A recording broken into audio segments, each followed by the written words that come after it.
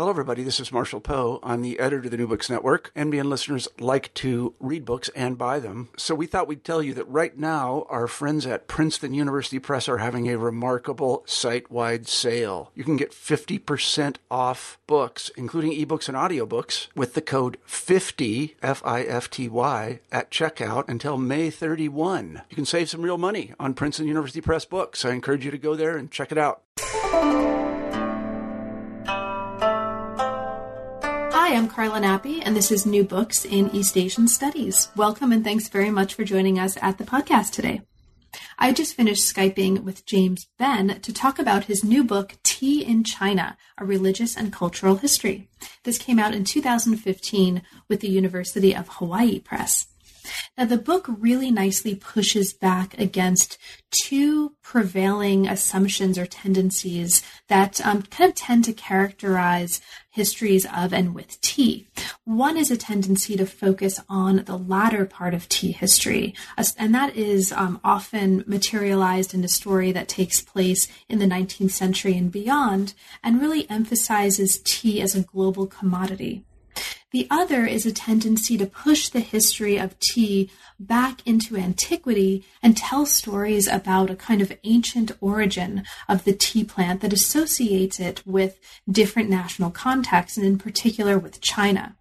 So instead, what we have here is a history of tea that's really got its center of gravity in the Tang, Song, and Ming dynasties, mostly focusing on the Tang and Song, that offers us a glimpse of tea as an object, or a series of objects perhaps, a series of practices, of images, of verse, of prose renderings in all different shapes and sizes, that's really about the cultural and religious significance of practices and materials associated with tea.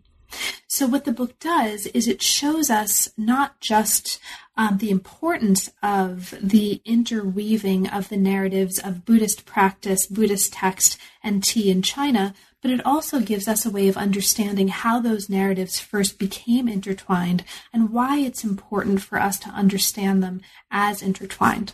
So as you listen to the interview to come, you'll hear us talking about all kinds of really fascinating sources that James brings to bear in writing this study. And those include texts, prose texts of all sorts. There's a really fascinating text that's actually a debate between Mr. Tea and Mr. Alcohol that you'll hear about. You'll hear about poems. You'll hear about paintings.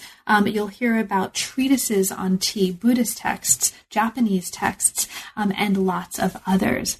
So I hope you enjoy. Thanks very much, as ever, for your support and for listening to the channel. And I hope you have a chance to get your hands on a copy of the book, because there's a lot in there that we don't have a chance to talk about in the hour to come. And there's also some really great primary source material that's translated that makes the book, as you'll hear me talking about in the moments to come, a really great resource for those of us who are teaching tea history or global history, pre-modern history, history of beverages, materia medica, materia dietetica, in lots of different course contexts. So thank you and enjoy. I'm here today to talk with James Ben about his new book, Tea in China, A Religious and Cultural History. Welcome to New Books in East Asian Studies, James, and thanks for making time to talk with me today and for writing also a really fascinating book on tea in China. Welcome to the channel. Hello, Carla. It's an honor and a pleasure to be talking with you today. So, James, let's start at the beginning, as is typical for the channel, and here goes. How did you come to work on the history of China? Why China, and why China from a historical perspective? All right. So this is a long story that takes us way back into the distant past. I began studying Chinese at the age of 18 in England, which is where I did my initial education. That's basically how we begin. We don't have majors or anything like that. You pick something and start studying it at university. So at age 18, I didn't know very much about China, but I knew that there were a lot of books there. And as a child, I was very worried that I was going to run out of reading material. written in English. And so I thought that if I studied another language, and a language in which there were a lot of books written, I would never have to worry about running out of books. So at the age of 18, I went to Cambridge University and started working on Chinese. And from there on, it was a question of taking various forks in the path. So at a certain point in the Chinese course in Cambridge, as it was configured in those days, you got to choose between basically modern Chinese or the Han Dynasty, early China, or the middle period, Tang China. And so I opted for Tang China, thinking that was rather safely in the middle. There seemed to be enough to think about with Tang China. The early China seemed too early. I probably made the wrong decision in retrospect, because now early China is where all the action is, but still, I opted for Tang China. And in those days, there were two people responsible for teaching Tang China. David McMullen, who taught administrative history of the Tang, and Tim Barrett, who taught intellectual history. So I went into it with an open mind, and having spent a bit of time with both of them, I realized that David McMullen basically knew everything there was to know about the administrative history of Tang China. There was really no place in which I could make a contribution, because he really had it covered. And I believe he still does. I still don't think it's possible to make a contribution in that area. But working with Tim Barrett, it was very obvious that we knew very little about the intellectual world of Tang China, and we knew only a tiny amount really about the world of ideas and about religion. So that's where I started working on Chinese religions, and the first things that I read in Buddhism and Taoism were things written by Chinese people, so I had no real exposure to Chinese religions other than what I was reading written in Chinese.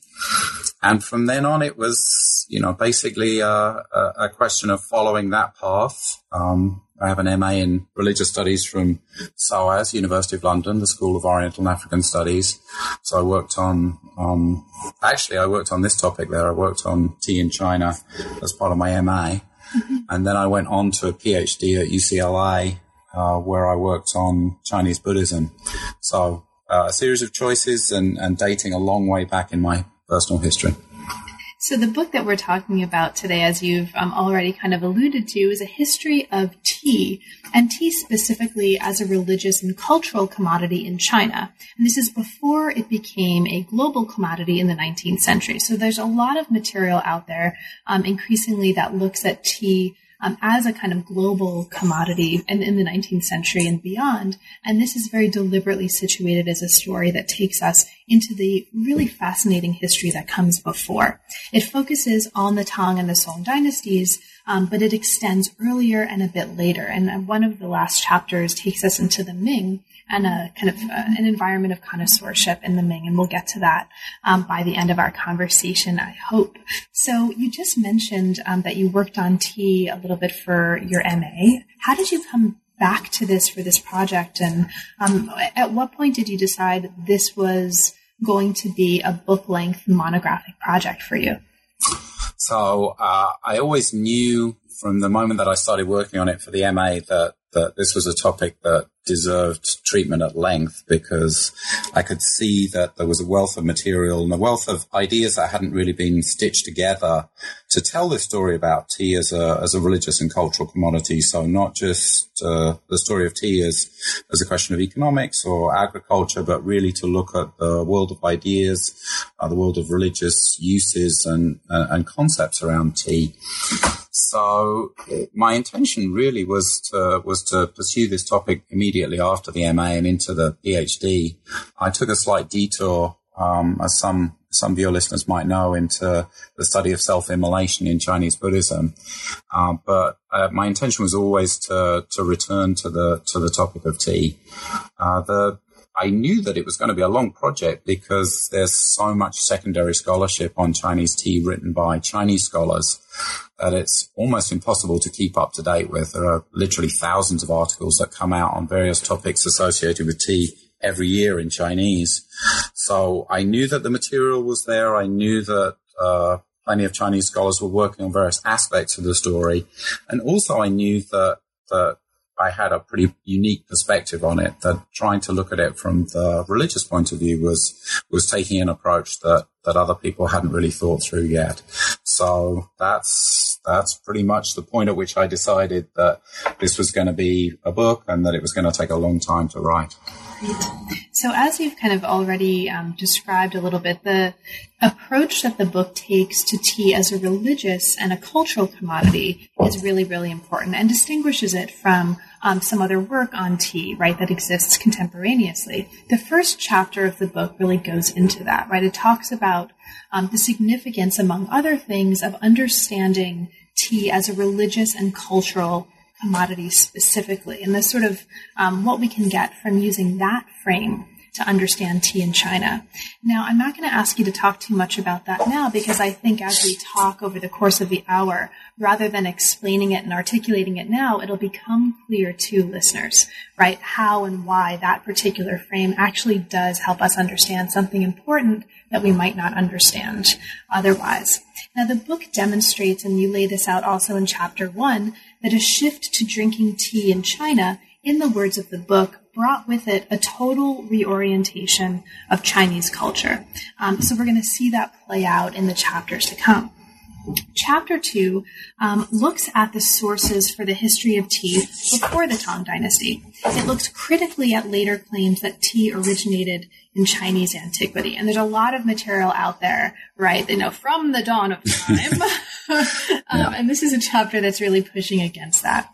Now, let's actually kind of jump in at this point, and specifically at the point of understanding what sources are available and really what the challenges are for trying to get a handle on what did or might have existed for understanding tea in this period. What are some for you of the particular challenges of looking for and trying to work with the earliest possible textual references to tea pre-Tang?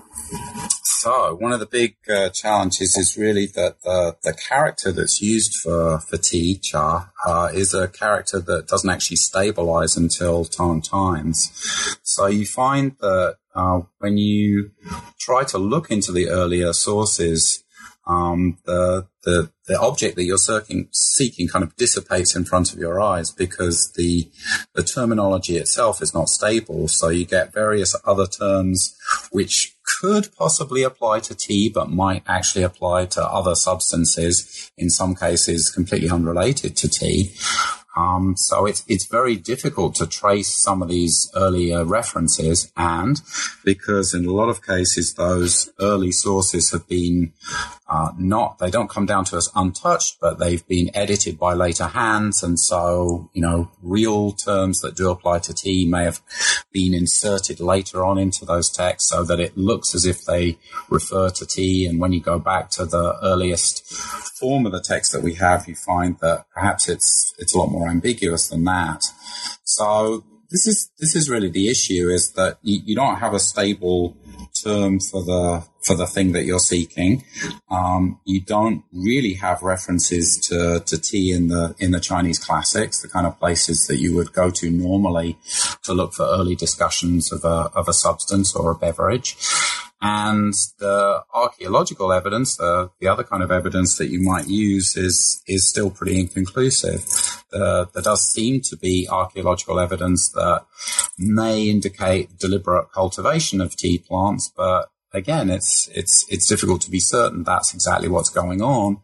And if you do have deliberate cultivation of tea plants, that doesn't mean that you have a widespread tea consumption and a widespread tea culture. So it was pretty difficult to do that. And this is really how you see a tea culture basically being invented in Tang times, so 7th and 8th century.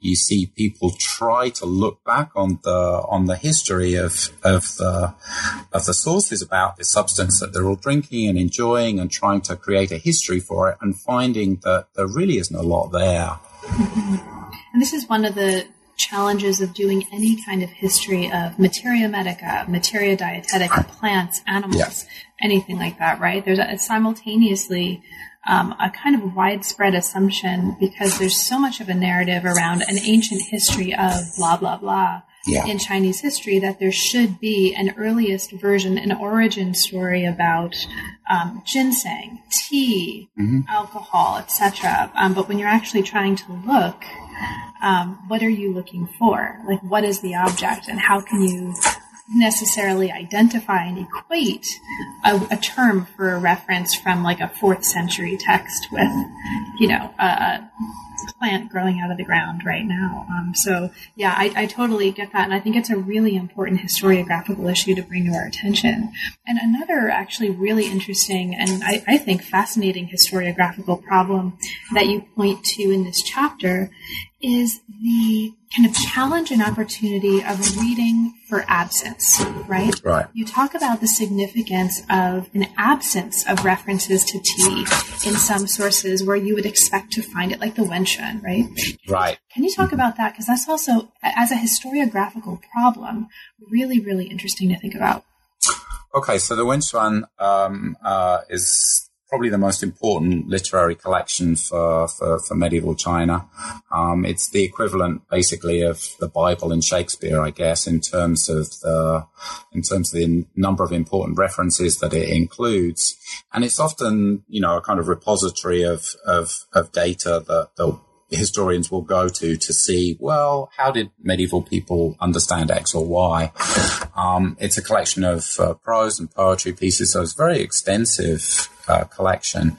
And you would expect that something that we would imagine to be as ubiquitous as tea, something that people are consuming apparently on a daily basis, that there would be trade upon, that there would be an aesthetics of, that there would be a culture around, is entirely absent from that collection. So that's a strong indicator to me that this is something that people aren't writing about, that doesn't really seem to appear on people's horizon of knowledge as part of a thing that they should know about.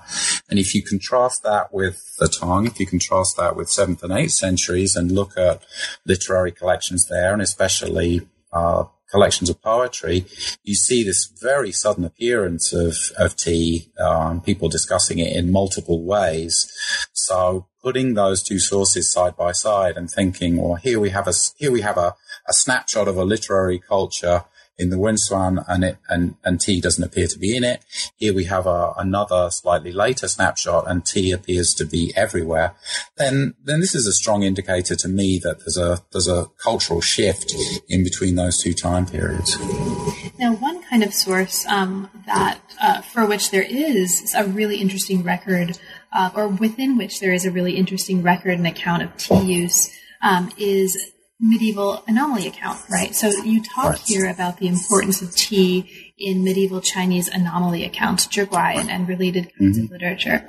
For you, in terms of just your personal sense of this, right, what's most important and most interesting for us to gain from, or sort of understand about tea in medieval anomaly accounts? What's most important and kind of most fascinating about that? Okay, so to me, the appearance of tea in these medieval anomaly accounts, so records of strange happenings, strange people, strange places, strange occurrences, is not the kind of glancing reference to people consuming tea or seeing tea, but the kind of odd indications that you get that tea plants were somehow numinous things that grew in strange and unusual places, that might be protected by the things that are not quite human, so kind of wild people. The properties of tea within people's lives as a substance that they might consume that might lead to altered states. especially properties of tea to transform the body. And these are the kind of themes that you see picked up later on in Tang literature. So really the kind of, uncanny and unexpected side of the tea plant and tea as a beverage in these very early anomaly accounts where you don't really have, a fully worked out, a fully developed tea culture. So as we move into the third chapter, we move into a chapter that looks at the importance of Buddhist ideas, individuals, and institutions, this is in the words of the book, in the development of tea during the Tang Dynasty. Now, in the 8th and 9th centuries, as this chapter shows, tea moved into a cultural place that had been occupied solely by alcohol. And you demonstrate here that late medieval Chinese literature saw what you call a new enthusiasm for tea and an anxiety about the dangers of alcohol and intoxication. And here we come to another of the super fabulous sources that you're introducing us to in introducing us to this history of tea. And this is a text called the Cha Jiu Lun. And this is a debate between a Mr. Tea and a Mr. Alcohol with a kind of added bonus character that comes in at the end. So, James, can you, for listeners who may not be familiar about this text, say a little bit about the nature of this text and for you, what's most important about it for helping us understand what's happening in this period of tea history? All right. So what we have here is a fantastically lively piece of vernacular literature that survives only in a single manuscript. It's an imagined fictional dialogue between these two characters, Mr. Tea and Mr. Alcohol. And so they put their arguments for their own value. They perform as the characters of tea and alcohol and talk about their own values, their own qualities. So it really tells you a lot about how people were thinking about the qualities of tea and the qualities of alcohol actually in competition with each other. And we see here a fairly well-developed sense on the part of Mr. Tea about his own worth, and he talks very explicitly about some of the things that are developed elsewhere in the book, the idea of tea as a pure gift, the idea of the tea as being able to sober people up, the idea of tea as a luxury product, and being able to pit the qualities of tea against this very venerable substance, Mr. Alcohol, which had been used for social lubrication and ritual purposes since time immemorial. So we really see embodied here, the actual competition between tea as this relatively new substance that was designed to promote clear-headedness and sober thought against the somewhat wild, intoxicating qualities of alcohol. If you read nothing else in the book, then you should turn immediately, I think, to the debate between Mr. Tea and Mr. Alcohol, because it really is fantastically lively. It's very kind of easy to understand. You don't need to learn a lot of technical language in order to enjoy the thing. Very vivid examples that are being given. So I think that this could easily have been performed in medieval times, and you can imagine the audience getting really involved in the debate between the two. As you alluded to, of course, nobody quite wins the debate between Mr. Tea and Mr. Alcohol because a third character intervenes, Mr. Water, and he basically wins the debate by trying to settle down the other two and say that there's no need for the two of them to fight. But as I show in the book, there is this kind of shift, a cultural shift from alcohol to tea. So in some senses, Mr. Tea wins that debate in some ways. And speaking of performance, I highly recommend any listeners who are teaching Chinese history of medicine or drugs, global history, to actually do a performance of this text in class, which I have done, because, among other things, you get to make gratuitous A-Team references and speak the voice of Mr. T, like the A-Team Mr. T, and who doesn't love that? Exactly. That's perfect. So that's an important take-home. Burmese history. So this is a super fascinating text, and you take us in this chapter further into this history that increasingly is going to be blending and resonating between Buddhist practices and ideas and texts and individuals and tea. And one of the things that you show here in offering us this broader history of tea and alcohol in this context is that but alcohol is simultaneously proscribed in Buddhist texts, right? You're not supposed to drink it, but nevertheless was what you call a defining feature of the religious practice of lay Buddhist societies and really part of everyday consumption at some monasteries. So can you talk about that kind of relationship between alcohol and Buddhist contexts? Yeah, absolutely. So one of the things that we think we know about Buddhism is that it bans the consumption of alcohol. And, this is one of the points that I make in the book is that this is really an important cultural marker for the Buddhist practitioners. But inevitably, when we start looking at the social reality of what Buddhist institutions were actually like, we find that alcohol plays a somewhat more complex role. We're lucky enough to have some materials from Dunhuang that are basically shopping lists actually for monasteries. And so we find scribbled on the back of other texts at Dunhuang the various things that need to be brought for the monastery, and including these lists are large quantities of alcohol. So it seems that Buddhist monasteries were places that needed to have alcohol. There's some speculation that alcohol was used actually as a form of payment for lay people working in the monastery who hadn't actually taken precepts, and so therefore it's okay. But I have seen at least one shopping list that says, a distinguished monk from another monastery is coming to visit next week, and therefore we should order extra alcohol this week, which seems to indicate that alcohol was being used socially within the monastery too. And we also know that lay societies at Dunhuang, so these would have been groups of lay practitioners, usually led by an ordained monastic, also regularly used alcohol in their gatherings. And so, alcohol was an important social lubricant even within Buddhist societies. So as is usually the case, there's a difference between precept and practice. I think most of us in Buddhist studies are fairly comfortable with that idea.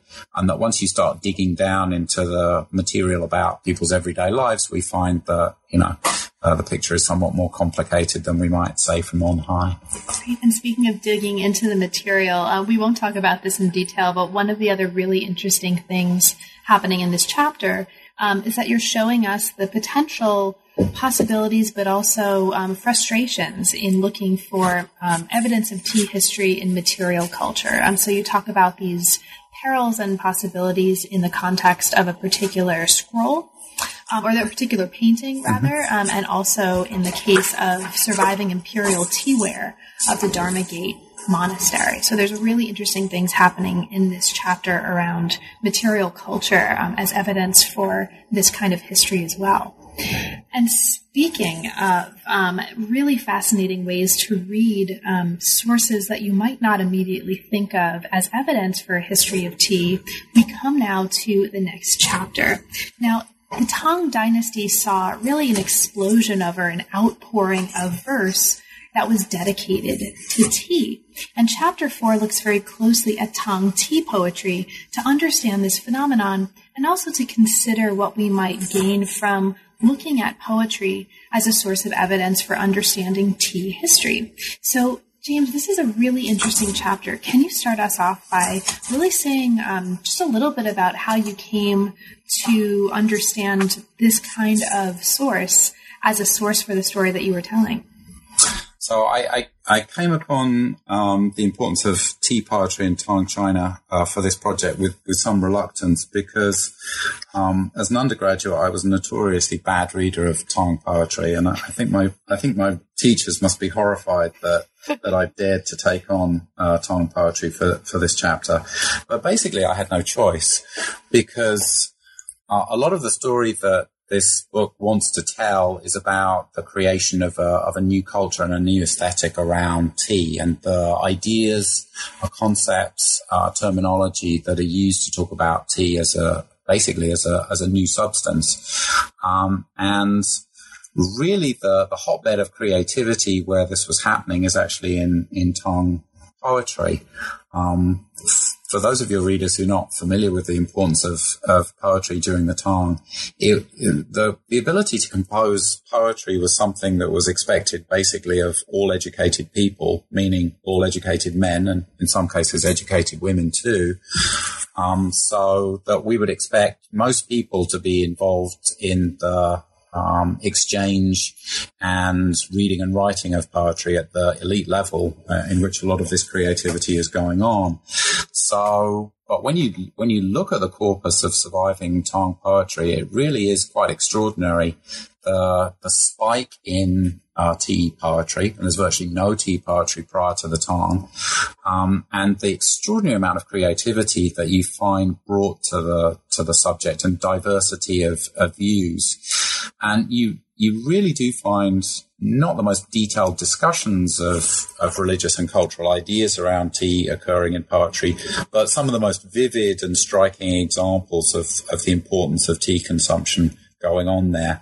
So I really have no option other than to talk about Tang tea poetry at some length, and actually to be bold enough to provide my own translations of a lot of this material. So it really was an absolutely vital source for the book.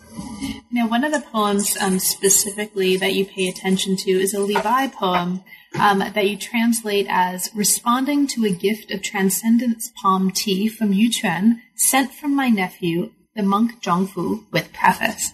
Can you maybe open up the importance of this poem a little bit? Why is this so important for the chapter, and what are you particularly fascinated by in this poem?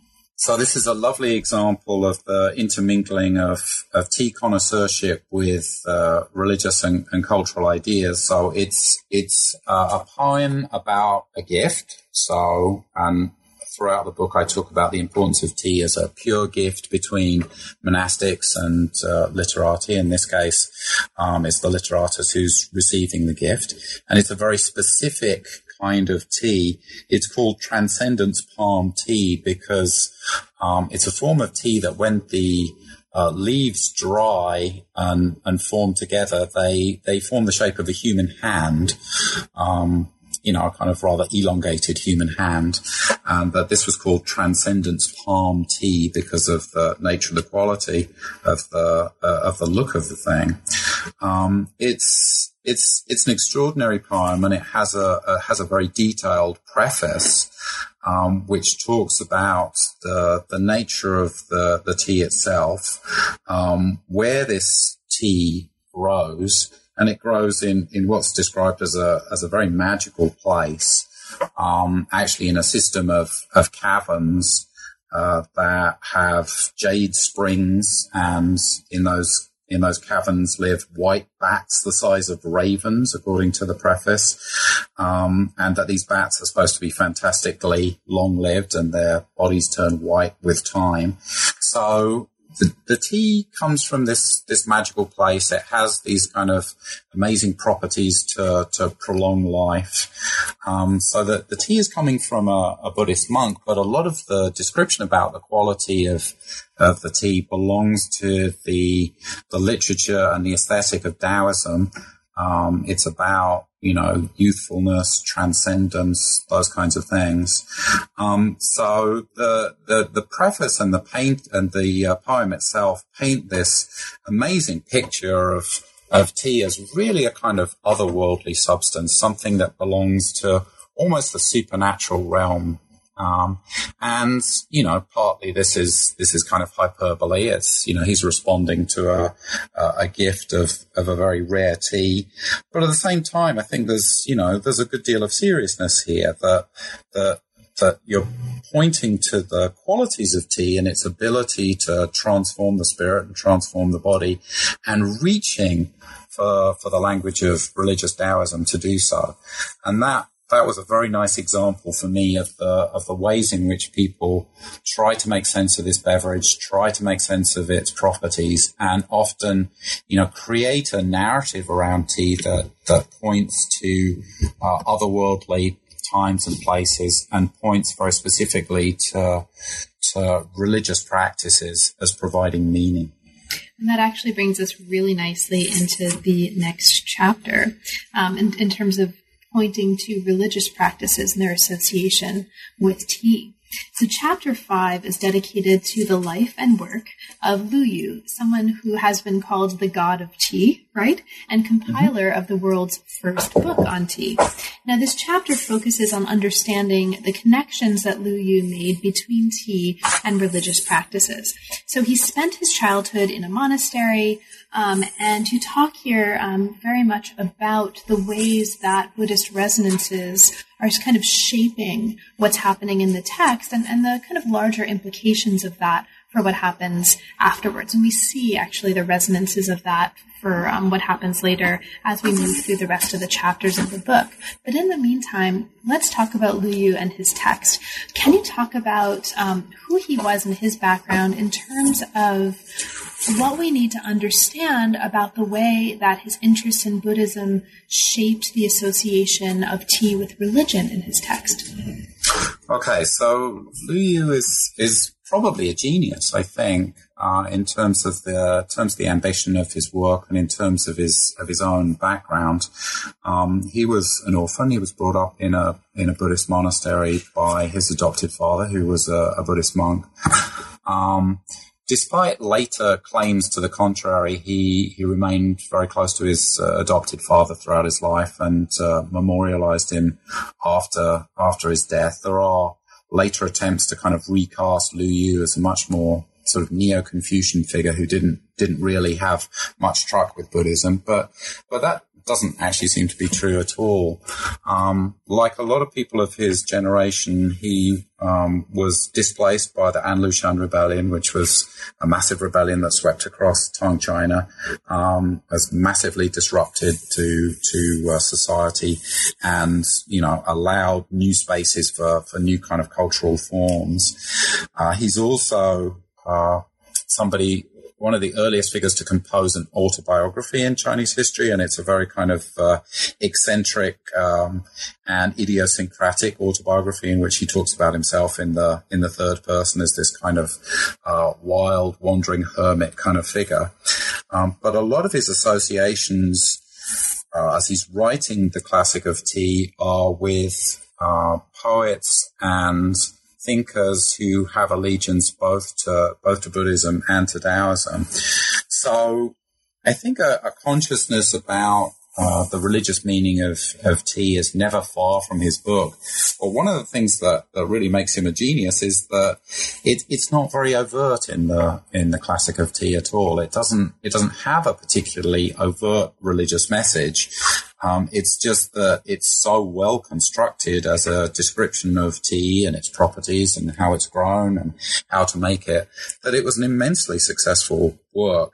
And that really, the religious connotations of the thing are very subtle. They're woven in terms of the anomaly accounts and things that he chooses, and some of the language that he chooses to write about tea. But he doesn't really borrow very overtly from either the language of Buddhism or from Taoism. Now, one of the really interesting things happening here, or perhaps interesting for listeners who are used to the, Tetley or Murchie's tea bag, in the cup with the hot water and you steep it and then you throw it out, is the way that he actually suggested making tea. And his way of making tea involved a result that had this kind of frothy head on it. Right. It's sort of like, it makes you think of beer tea. Can you just talk about that a little bit? Like, what was it to make tea for him? Okay, so you start with a cake of tea. You're going to toast that tea. You're going to grind it up. So you produce a very fine powder. Then you're heating the water for tea in a round cauldron, and you actually add a pinch of salt to it. A lot of people will tell you not to do that nowadays, but he has reasons for doing so. It's thought to enhance the flavor, and it softens the water a little bit. So when you've boiled the tea, and there are various kind of poetic descriptions for the various stages of boiling the tea, fish eyes, strung pearls, those kinds of things. And then you make a kind of little whirlpool in the boiling water and introduce your powdered tea, stirring the water with the tongs. And then you ladle out this tea that you've made in a cauldron, ladle it out into bowls, and making sure, as if you were in a pub in Amsterdam or something like that, that there's a requisite amount of froth on top of each one. So it's, it's a very aesthetic moment, the enjoyment of this kind of frothiness on top of the thing. So one of the things that is clear throughout the book is that methods of making tea have changed very dramatically across time, and the thing that we calmly consume as tea today would scarcely have been recognizable to some of these time figures who were consuming something that was probably a much more vivid green, and had a kind of frothy head on it. And going back to what you were saying a little bit earlier about the challenges of the terminology in the early history of tea, it seems like tea was actually consumed as a kind of soup. Yes, that's right. Right. So there's a lot of really interesting material history here of what the ways that tea has been consumed as a beverage and as sort of other sorts of things. And this actually also leads us nicely into the next chapter. Speaking of beverages, chapter 6 takes us into the Song dynasty, and it situates tea culture in the Song dynasty within a larger culture of beverage consumption at the time.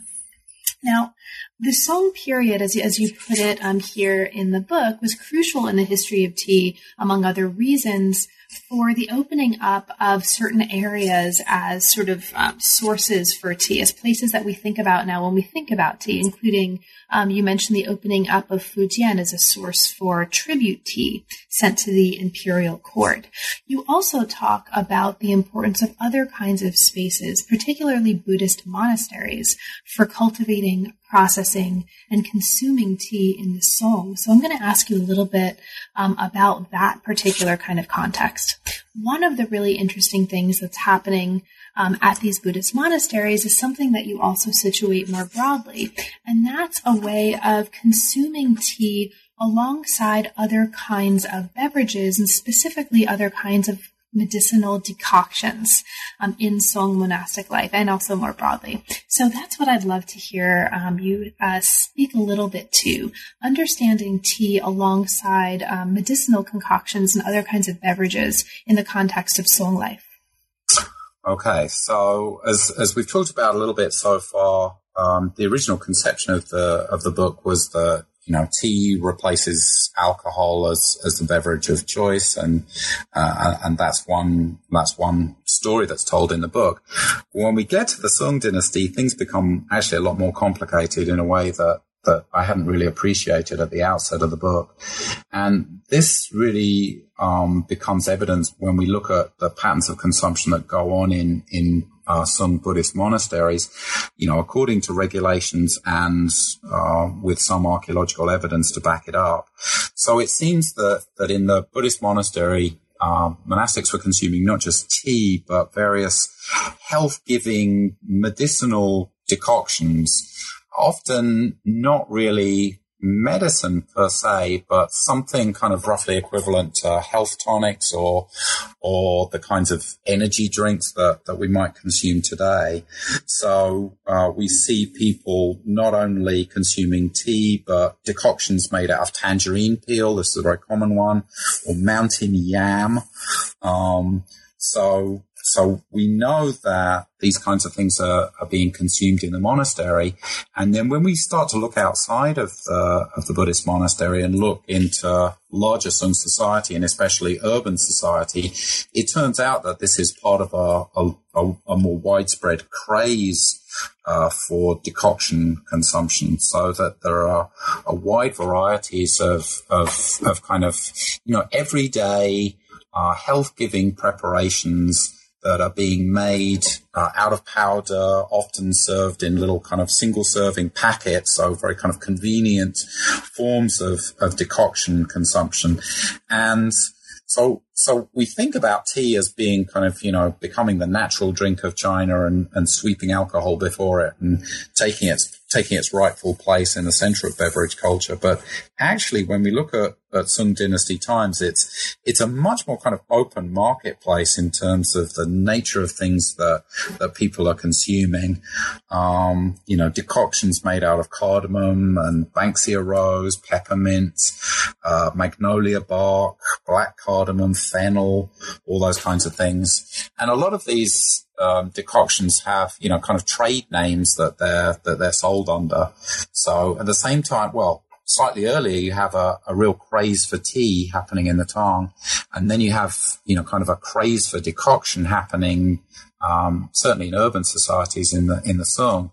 And tea has to kind of, rise above that too. And one of the really interesting things that you're pointing us to in this chapter as well is something that, for me, was very surprising, right? I mean, it's not unusual to point to a beverage culture, or to point to the importance of understanding the material culture of the history of a beverage, right? Teacups, ceramics, right. or history of tobacco, right? People are very interested in snuff bottles and pipes. But what's less common, but what was actually quite surprising for me here was the way that you're situating tea within a larger ecology of consumables. The pills, right, that in Song monasteries that you would take with tea, like the other kinds of things that you would be consuming in the forms of those consumables that were part of this tea ecology are really, really interesting. Did you want to speak to that at all? Again, it's one of those things that is rather surprising. We think we understand what drinking a cup of tea is. We may have a kind of vision of monks sitting in, orderly circumstances, quietly consuming their tea. But when you look at monastic regulations, which are fantastically detailed about the serving of tea and the things that go with it, often we find that people aren't just drinking tea, but they're also, washing down these sort of medicine pills that are designed to fortify the body alongside the tea that they're consuming. So it gives us an insight not only into, as you say, the ecology of tea, the wider realm in which this substance is being consumed, but also, something of the bodily, physical culture of the Sung Buddhist monastery, that this is a place where, people cared about health and vitality in rather particular ways and had institutional responses to it. So again, it was, an area in which I didn't expect to go into in the book, but turns out to be crucial to understanding the actual nature of the consumption that goes on. Great. And not only do I salute that answer, but also Canada salutes that answer. You might have just heard a ship playing the beginning of "Oh Canada" outside my apartment. And so this is the moment in the interview where we give thanks to Canadian funding structures and to Canada for making research possible. Oh Canada. It's always important to acknowledge the contribution of SSHRC to research projects like this one. The Social Sciences Humanities Research Council of Canada always likes to be acknowledged in this context. So thanks, SSHRC, for sponsoring the research on this one. And thank you to the boats outside my apartment for reminding us to do that. But we're not done yet. And as we move into the next chapter, we move actually into another text that's written by a Japanese writer. So chapter 7 looks at tea culture as it was exported to Japan and considers how Japanese works might be used to understand tea in China. And it focuses on a particular work by a Japanese monk that you translate as Drinking Tea for Nourishing Life. Can you talk about this text? What for you is especially fascinating about this work? And for you, what was important about including a Japanese text in a book about tea in China? So, this is a fascinating text. Scholars of esoteric Japanese Buddhism will know it, but many of us probably have not come across this before. It was a text written by a Japanese monk, a 12th century monk called Eisai, and apparently written for his feudal lord at a time when his lord was ill. And it's really a propaganda piece for the consumption of tea in Japan, which was a place in the 12th century that really didn't know tea. So tea was scarcely known as a product. Eisai had been to China, had seen people consuming tea both in the monastery and outside of the monastery. So he knew a bit about the topic, and he was convinced that the specific flavor of tea was something that Japanese people lacked, and that their health was likely to suffer as a consequence for it. So he wrote this text really to publicize the importance of tea.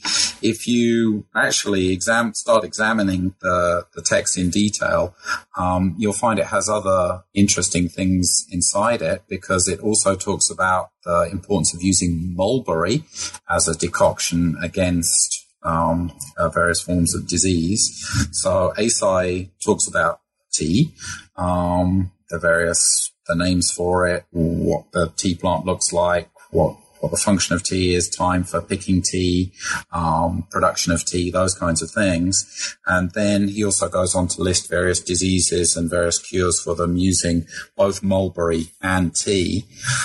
It seemed to me that this was just an absolutely fascinating text, because it marries esoteric Buddhist theory, use of mantras and mandalas, those kinds of things, with the promotion of a new beverage in a very self-conscious and quite unique way. And it seemed to me that historians of Chinese tea had perhaps not looked very closely at this, because they'd consigned it more to the history of Japanese tea, and hadn't looked to see what Eisai actually has to say about tea in China. He actually has some quite interesting things to say that he reports from his own knowledge of the cultivation of tea and his consumption of it in China. So it's something that I really wanted to pick up on, even though, it may not seem at first glance like it belongs in the book, because it's written by a Japanese Buddhist monk. But I think it really provides, a nice kind of outsider's perspective on what's happening with Chinese tea culture, and again, the religious and cultural meaning of the beverage. And one of the great things that the book does, specifically in this chapter, is it gives readers an opportunity to explore the text for themselves and to see for themselves some of the really interesting ways that this text is bringing together concerns with health and medicine, with tea culture, with Buddhist doctrine, etc., because you're actually giving us a translation of the text in this chapter. So the end of this chapter includes a translation of the text. And so that's really worth emphasizing here and marking for listeners, because among other things, it's one of the aspects of the text that makes it really useful, not just for reading and research, but also for teaching. So I can imagine actually excerpting parts of this and assigning this book as a primary source in a lot of different kinds of courses to help students work through some of the sources for understanding the history of tea and of China and of all kinds of things. So listeners who are interested in that, look carefully at the end of chapter 7 and you'll find a translation of this text. But we're not done yet. There are still 2 chapters, and at least one of them I want to make sure that we get to, because it looks at the Ming, which is one of my favorite dynasties. So chapter 8 looks at the religious and cultural history of tea in late imperial China, and it focuses on the Ming period. Now, this chapter explores the kinds of teas that were particularly sought after, that became particularly famous in the Ming, and you take us through a number of named teas. And this was all kind of part of a larger context of tea connoisseurship in this period. So there are a lot of people right now interested in practices of connoisseurship in the Ming, and this chapter takes us into a very particular aspect of that connoisseurship, and as a result, a really, really interesting aspect of this history of tea. Now, there are a lot of different aspects of Ming connoisseurship and its resonance with tea practices that we could talk about, but one that I want to ask you about has to do with a person, or not a person, but a character we talked about a little while ago, and that's Mr. Water. And you talk, so fast forwarding from that text to the Ming, you talk here quite a bit about the importance of water as it's emphasized in connoisseurship texts as a part of appreciating and drinking tea. And specifically, water gets associated really interestingly with Buddhist monasteries. So, James, can you talk about any aspect of that you feel is particularly interesting and important? Water, Ming connoisseurship, tea drinking, and Buddhist monasteries. Okay, so if we think back to Lu Yu's Classic of Tea, he's already talking about the types of water that are appropriate to use for tea making. So, water from mountain springs is much better than the water that you get lower down the mountain. The water that you take from the middle of a running stream is much superior to the water that you get at the edge. So, in a sense, the theme of the understanding of water and various types of water is already embedded in people's consciousness. I think in Ming times, it really gets kind of pushed to an extreme because of the high development of connoisseurship around tea. And, people are competing against very, very fine distinctions of tea growing and tea consumption. So, they're talking about the properties of a tea grown here as opposed to one that's grown, maybe 10 meters away on the other side of the mountain, or tea grown in the shade as opposed to tea grown in the half shade, those kinds of things. And water and the aesthetics of water and water appreciation becomes another very important arena in which people can show their highly refined sensibilities and their highly refined taste. And so you get this, a strong interest in, the various types of water, the various qualities of water, and these tales about people having barrels of water imported from far off places so that they can make exactly the kind of right tea for their guests, made with exactly the right form of water. So I think it's very noticeable in Ming times. You get this massive expansion of literature around tea, and then literature devoted to various types of water. It's long been noted, I think, by scholars of Chinese Buddhism that Buddhist monasteries are often situated in the mountains. They're often situated towards the top of mountains, and they often control vital springs within their monastic grounds. So here again, we have nice examples of some of the most important springs for spring water for tea connoisseurs being on the grounds of Buddhist monasteries, and that this being important opportunities for people literati to go to monasteries. They have reasons to visit there that are to do with connoisseurship, but of course, when they're there, there's also exchange with the monks who are living there. Right. So there's a whole lot more that we could talk about in the context of this chapter and in the context of the book. But as we move to our conclusion, I just want to very briefly mention the conclusion of the book and then kind of bring us to a close. So there is also a conclusion, and I just want to kind of mark that for listeners. We won't have a chance to talk about that in any depth, but the conclusion does do important work in pointing to the ways that this history of tea can help us see the significance of the scales of idea, institution, and individual in collectively bringing together this story for us and helping us see tea and its significance in pre-modern China in a new way. So, James, there's a whole lot more that we could talk about, right? There's a ton of stuff in the book. I mean, we really just kind of scratched the surface here. But given that, is there anything in particular that we didn't have a chance to get to, but that you'd like to mention for listeners? So one of the things that I think would be an interesting direction for scholarship to go in is to go back and see, the kind of fine-grained evidence for a lot of the claims that are made in the book. Because of the real wealth of material that's probably preserved on the local level, in local gazetteers on the textual side, and in actual places associated with tea production, on the archaeological side, it would be really interesting to go back in and have a look at what's preserved in the local records and in the archaeological evidence to see, what some of these changes look like, on the local level. And really, this is a book that tries to take a very long view. I mean, it spans many centuries, and, it's trying to look at cultural change through a long lens.